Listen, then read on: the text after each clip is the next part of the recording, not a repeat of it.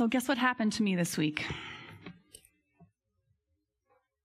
I fell in love with this passage. I fell in love with it. The title of this little chunk of scripture, we're going to be reading 1 Corinthians chapter 6, just 12 to 20. So that's 8 little verses. The title of this little chunk of scripture in my Bible is actually sexual immorality. And I thought that that's what I would have to preach on. And I was filled with a degree of heaviness about that. But that's not what this passage is primarily about. This passage offers a Christian understanding of the body. How are people who have been lovingly created by God supposed to think about their body? How are people who have been saved by Jesus Christ supposed to think about their body? How are people who have the Holy Spirit living in them supposed to think about their body? I fell in love with this passage because it is rich and true and deep and lays the rock-solid Christian foundation on how we are to think about these bodies. Let's give it a read. 1 Corinthians chapter 6, beginning at verse 12. I have the right to do anything, you say, but not everything is beneficial. I have the right to do anything, but I will not be mastered by anything. You say, food for the stomach and the stomach for food, and God will destroy them both. The body, however, is not meant for sexual immorality, but for the Lord, and the Lord for the body. By his power, God raised the Lord from the dead, and he will raise us also. Do you not know that your bodies are members of Christ himself? Shall I then take the members of Christ and unite them with the prostitute? Never. Do you not know that he who unites himself with a prostitute is one with her in body? For it is said, the two will become one flesh. But whoever is united with the Lord is one with him in spirit. Flee from sexual immorality. All other sins a person commits are outside the body, but whoever sins sexually sins against their own body. Do you not know that your bodies are temples of the Holy Spirit, who is in you, whom you have received from God? You are not your own. You were bought at a price. Therefore, honor God with your bodies. This is the word of the Lord. Thanks be to God. So, here is where we are. You can put up that map, Hetty. Thank you. Corinth was a city in the Roman Empire. There's not a circle around it, but it's up on this side, Corinth. You'll see the dot right there. It's a city in the Roman Empire, so bring to mind images you have of this period of time, like Caesar, togas, slaves, bustling marketplaces, stadiums for gladiator fights, and temples for worshiping a pantheon of pagan gods. Corinth was a new city at the time that this letter was written, but it was growing rapidly as an increasingly important hub for trade. It was filled with entrepreneurs and upstarts, people wanting to get in on the action, people coming and going on cargo ships passing from east to west, west to east. As a result, Corinth was a work hard all day, party hard all night kind of place. Think blend of New York City and Las Vegas, which David and I have said before. So that's where we are. Now, what's happening? In the midst of the hustle and bustle and party of Corinth, there was a small community of Christians. These were people who heard the gospel through the Apostle Paul and put their faith in Jesus Christ. But as time goes on, some problems develop in their little church. And the Apostle Paul, who has since moved on to preach the gospel elsewhere, he writes 1 Corinthians, a letter to address these problems. And the problem that he addresses in today's passage is sexual sin. To be more specific, some of the Christians in Corinth have been engaging the local prostitution business. Buying sex would have been completely normal and acceptable in the ancient Roman Empire. We can assume that some of the people in Corinth who became Christians would have been participating in the sex trade prior to that point. The issue is that some are continuing to do this even though they are now following Jesus. Please note with me that the response to this situation in the church is not, first of all, a list of do's and don'ts, nor is it a suggestion of strategies on how to break old habits. The response is to give them truth, the truth about the body. The problem, you see, is deeper than wrong choices or bad behavior. The problem is actually in their minds. They don't even know what they're doing is wrong. They haven't applied the gospel to their sexual choices. They haven't learned how to think like a Christian when it comes to their bodies. Think of this passage like a crash course on how to think about the body from a Christian point of view. We have one big idea, and then we get 4 supporting points. I'm going to walk through the passage, and I'm going to point each of these things out. So let's get started. Christian Body Basics 101. The big idea. The body is meant for the Lord. Right out of the gate, Paul gives us this big idea, the main thing, the theme, the thesis, the crux, the heart of it. When you walk out of worship today, I would love to have you chanting this, actually. Verse 13 reads, "You say, food for the stomach and the stomach for food, and God will destroy them both. The body, however, is not meant for sexual immorality, but for the Lord, and the Lord for the body." Evidently, there's a slogan in Corinth which captures their current way of thinking about the body. Food for the stomach and the stomach for food. In other words, natural appetites are just natural appetites. The stomach gets hungry, so you feed it. It's just natural. In the same way, the body desires sex, so you do it. It's just natural. Natural appetites are just natural appetites. Furthermore, natural things just aren't as important as spiritual things. One day, as the Corinthian slogan goes, God will just destroy them both. Food is temporary. Stomachs are temporary. Bodies are temporary. They aren't eternal. Therefore, they aren't significant. Don't overthink it. Don't sweat it. It's one's faith life that's most important. It's one's heart. It's one's relationship with God that matters most. Body stuff is lower tier. The stomach is made for food. The body is just made for sex. It's natural. And the natural is insignificant.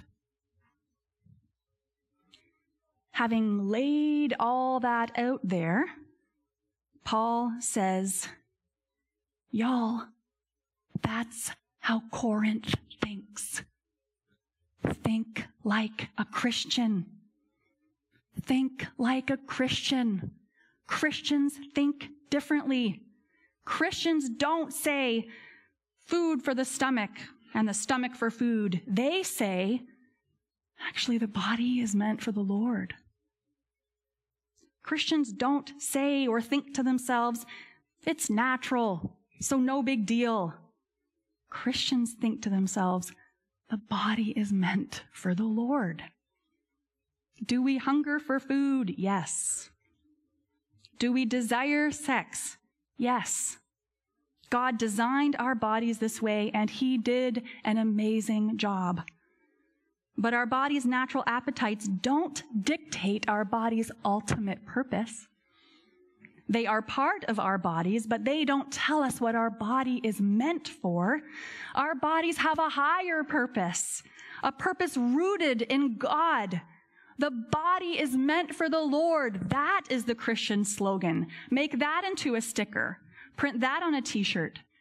The body is meant for the Lord. That's our big idea. And Paul makes this claim. He puts that big idea out there because Christianity has a lot to do with our bodies.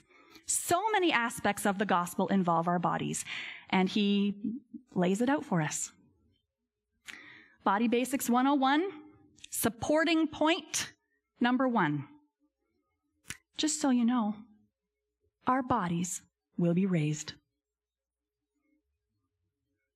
Our bodies will be raised. A common retelling of the gospel goes something like this.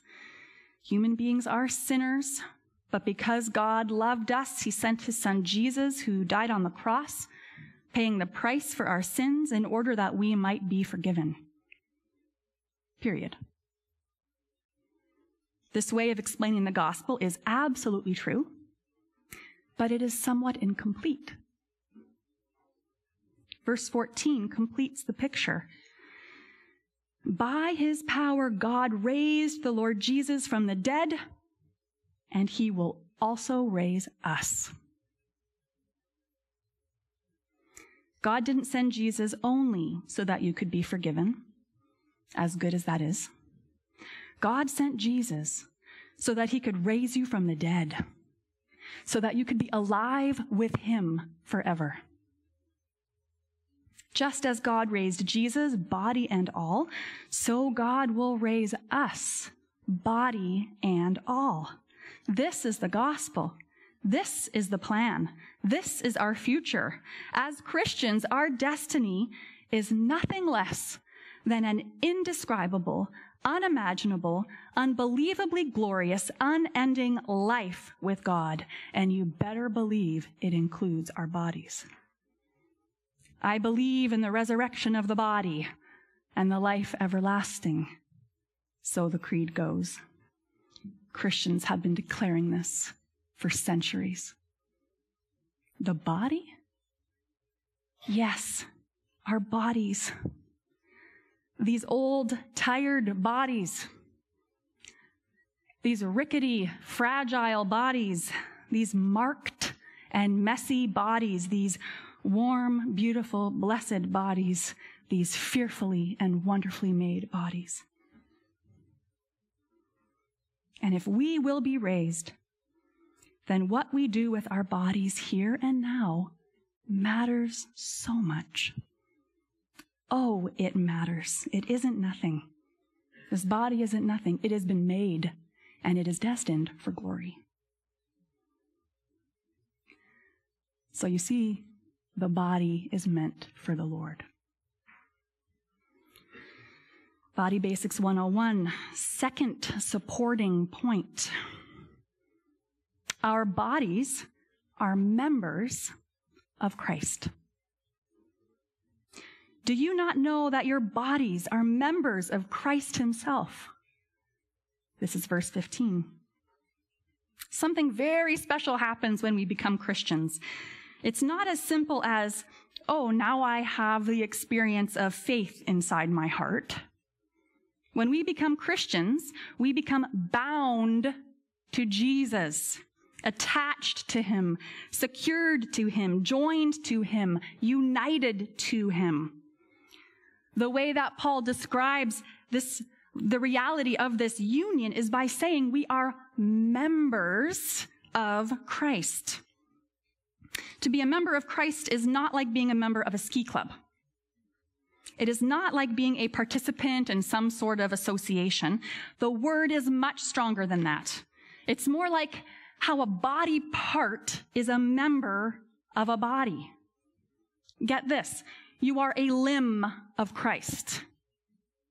You are an organ of Christ. You are vitally, securely attached. So much so that you are in him and he is in you. It's like you are him.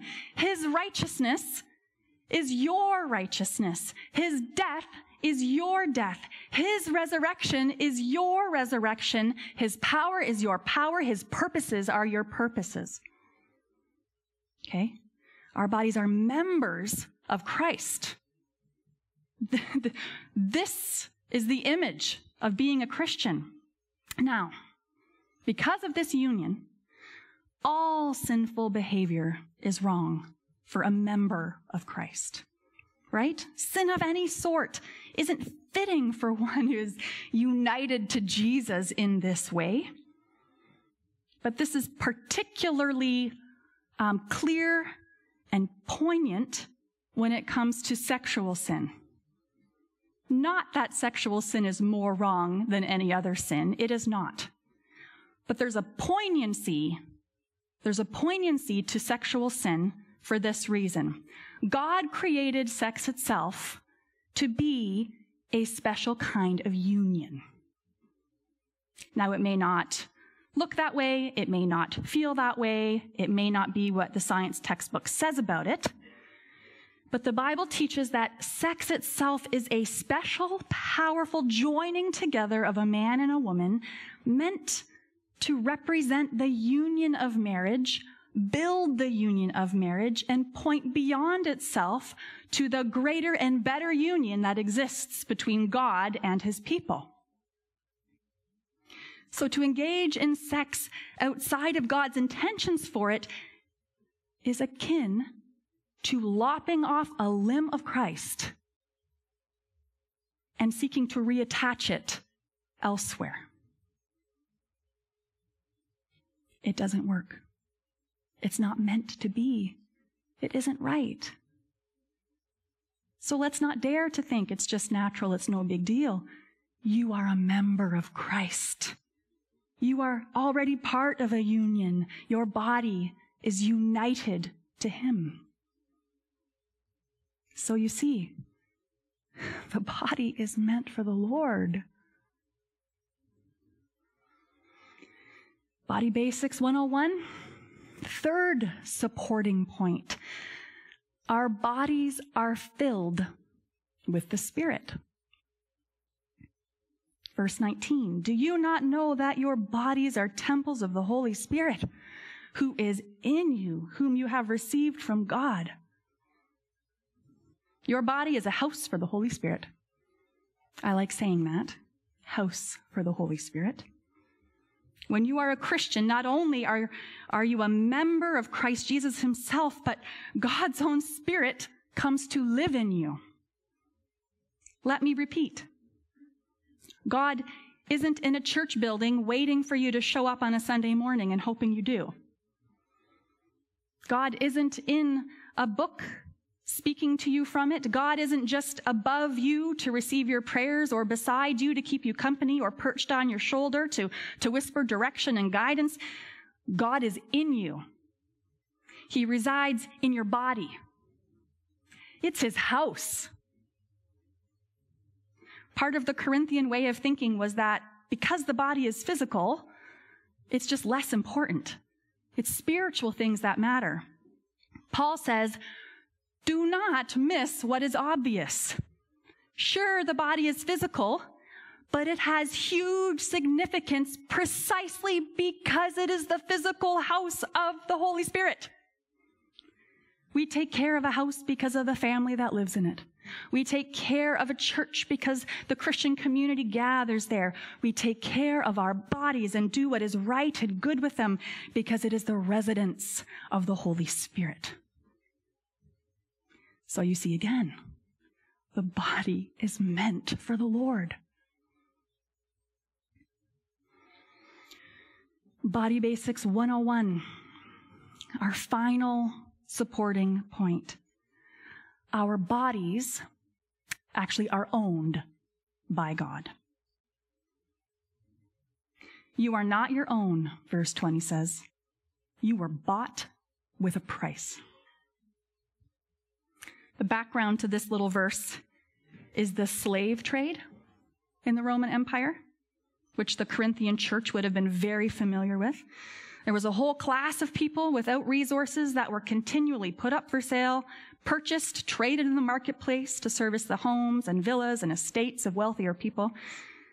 Paul takes that image and he makes this final point about the body and how we're supposed to think about it. You were purchased, he says. You were bought. You were poor, and you were weak, and you were stuck, and you were owned by the cruel masters of sin and death and the devil. But God saw you there in your misery and monotony, with no love, no hope, no future, and he wanted you for himself. So he traded his own son to get you.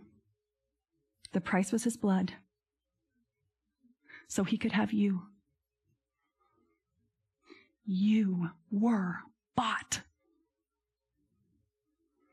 Now, God did not buy you to let you make your own way through life.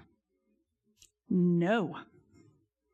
He bought you out of the house you were in to have you in his house. He bought you away from your old master so that he could be your master. He bought you from the one you were serving so that you could serve him. And amazingly, this is not something to be afraid of, but to rejoice in. The Bible teaches that God is a good master, full of righteousness, full of justice, fair, merciful, caring, wise. You are not your own. You were bought with a price. In other words, you have a new master. You are owned by him. Your body is owned by him. So you see, the body is meant for the Lord.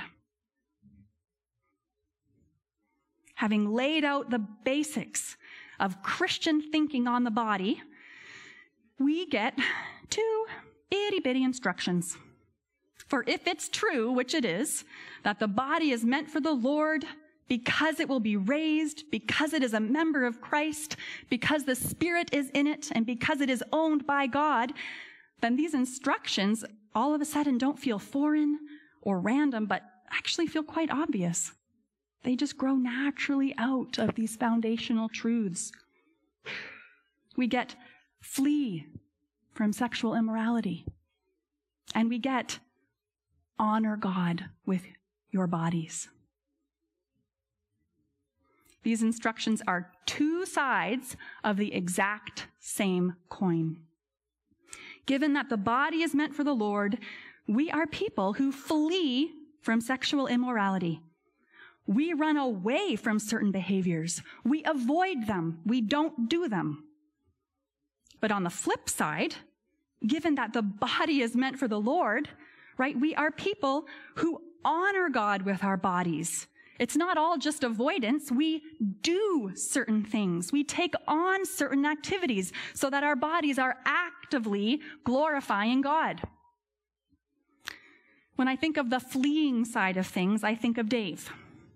He smoked for many years and was addicted to nicotine, etc., and all that comes with that. After numerous failed attempts to avoid cigarettes, he was finally able to do it by literally running away from the temptation. He took on jogging. And he kept his shoes handy so that when he felt the desire to smoke, he would lace up and he would run. He would run. The body is meant for the Lord. When I think of the honoring God side of things, right, this taking on certain behaviors, I think of a dear young friend from years back who bravely sought my help to deal with a porn addiction.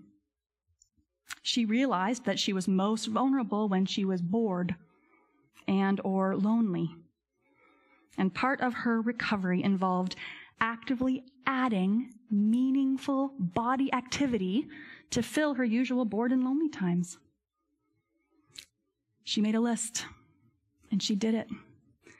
Get a job walking neighbors' dogs after school. Fold laundry with mom in the evenings. Join a Saturday sports league. Cook a yummy dinner on Sunday afternoons and invite my friends to share it with me on Sunday nights. The body is meant for the Lord. People of God,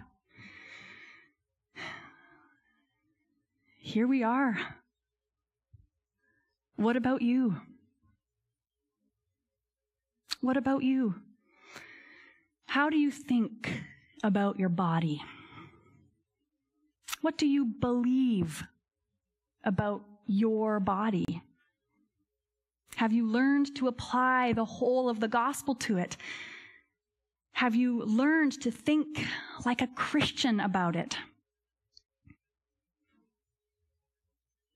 Our bodies, friends, our bodies are meant for the Lord. Let's pray.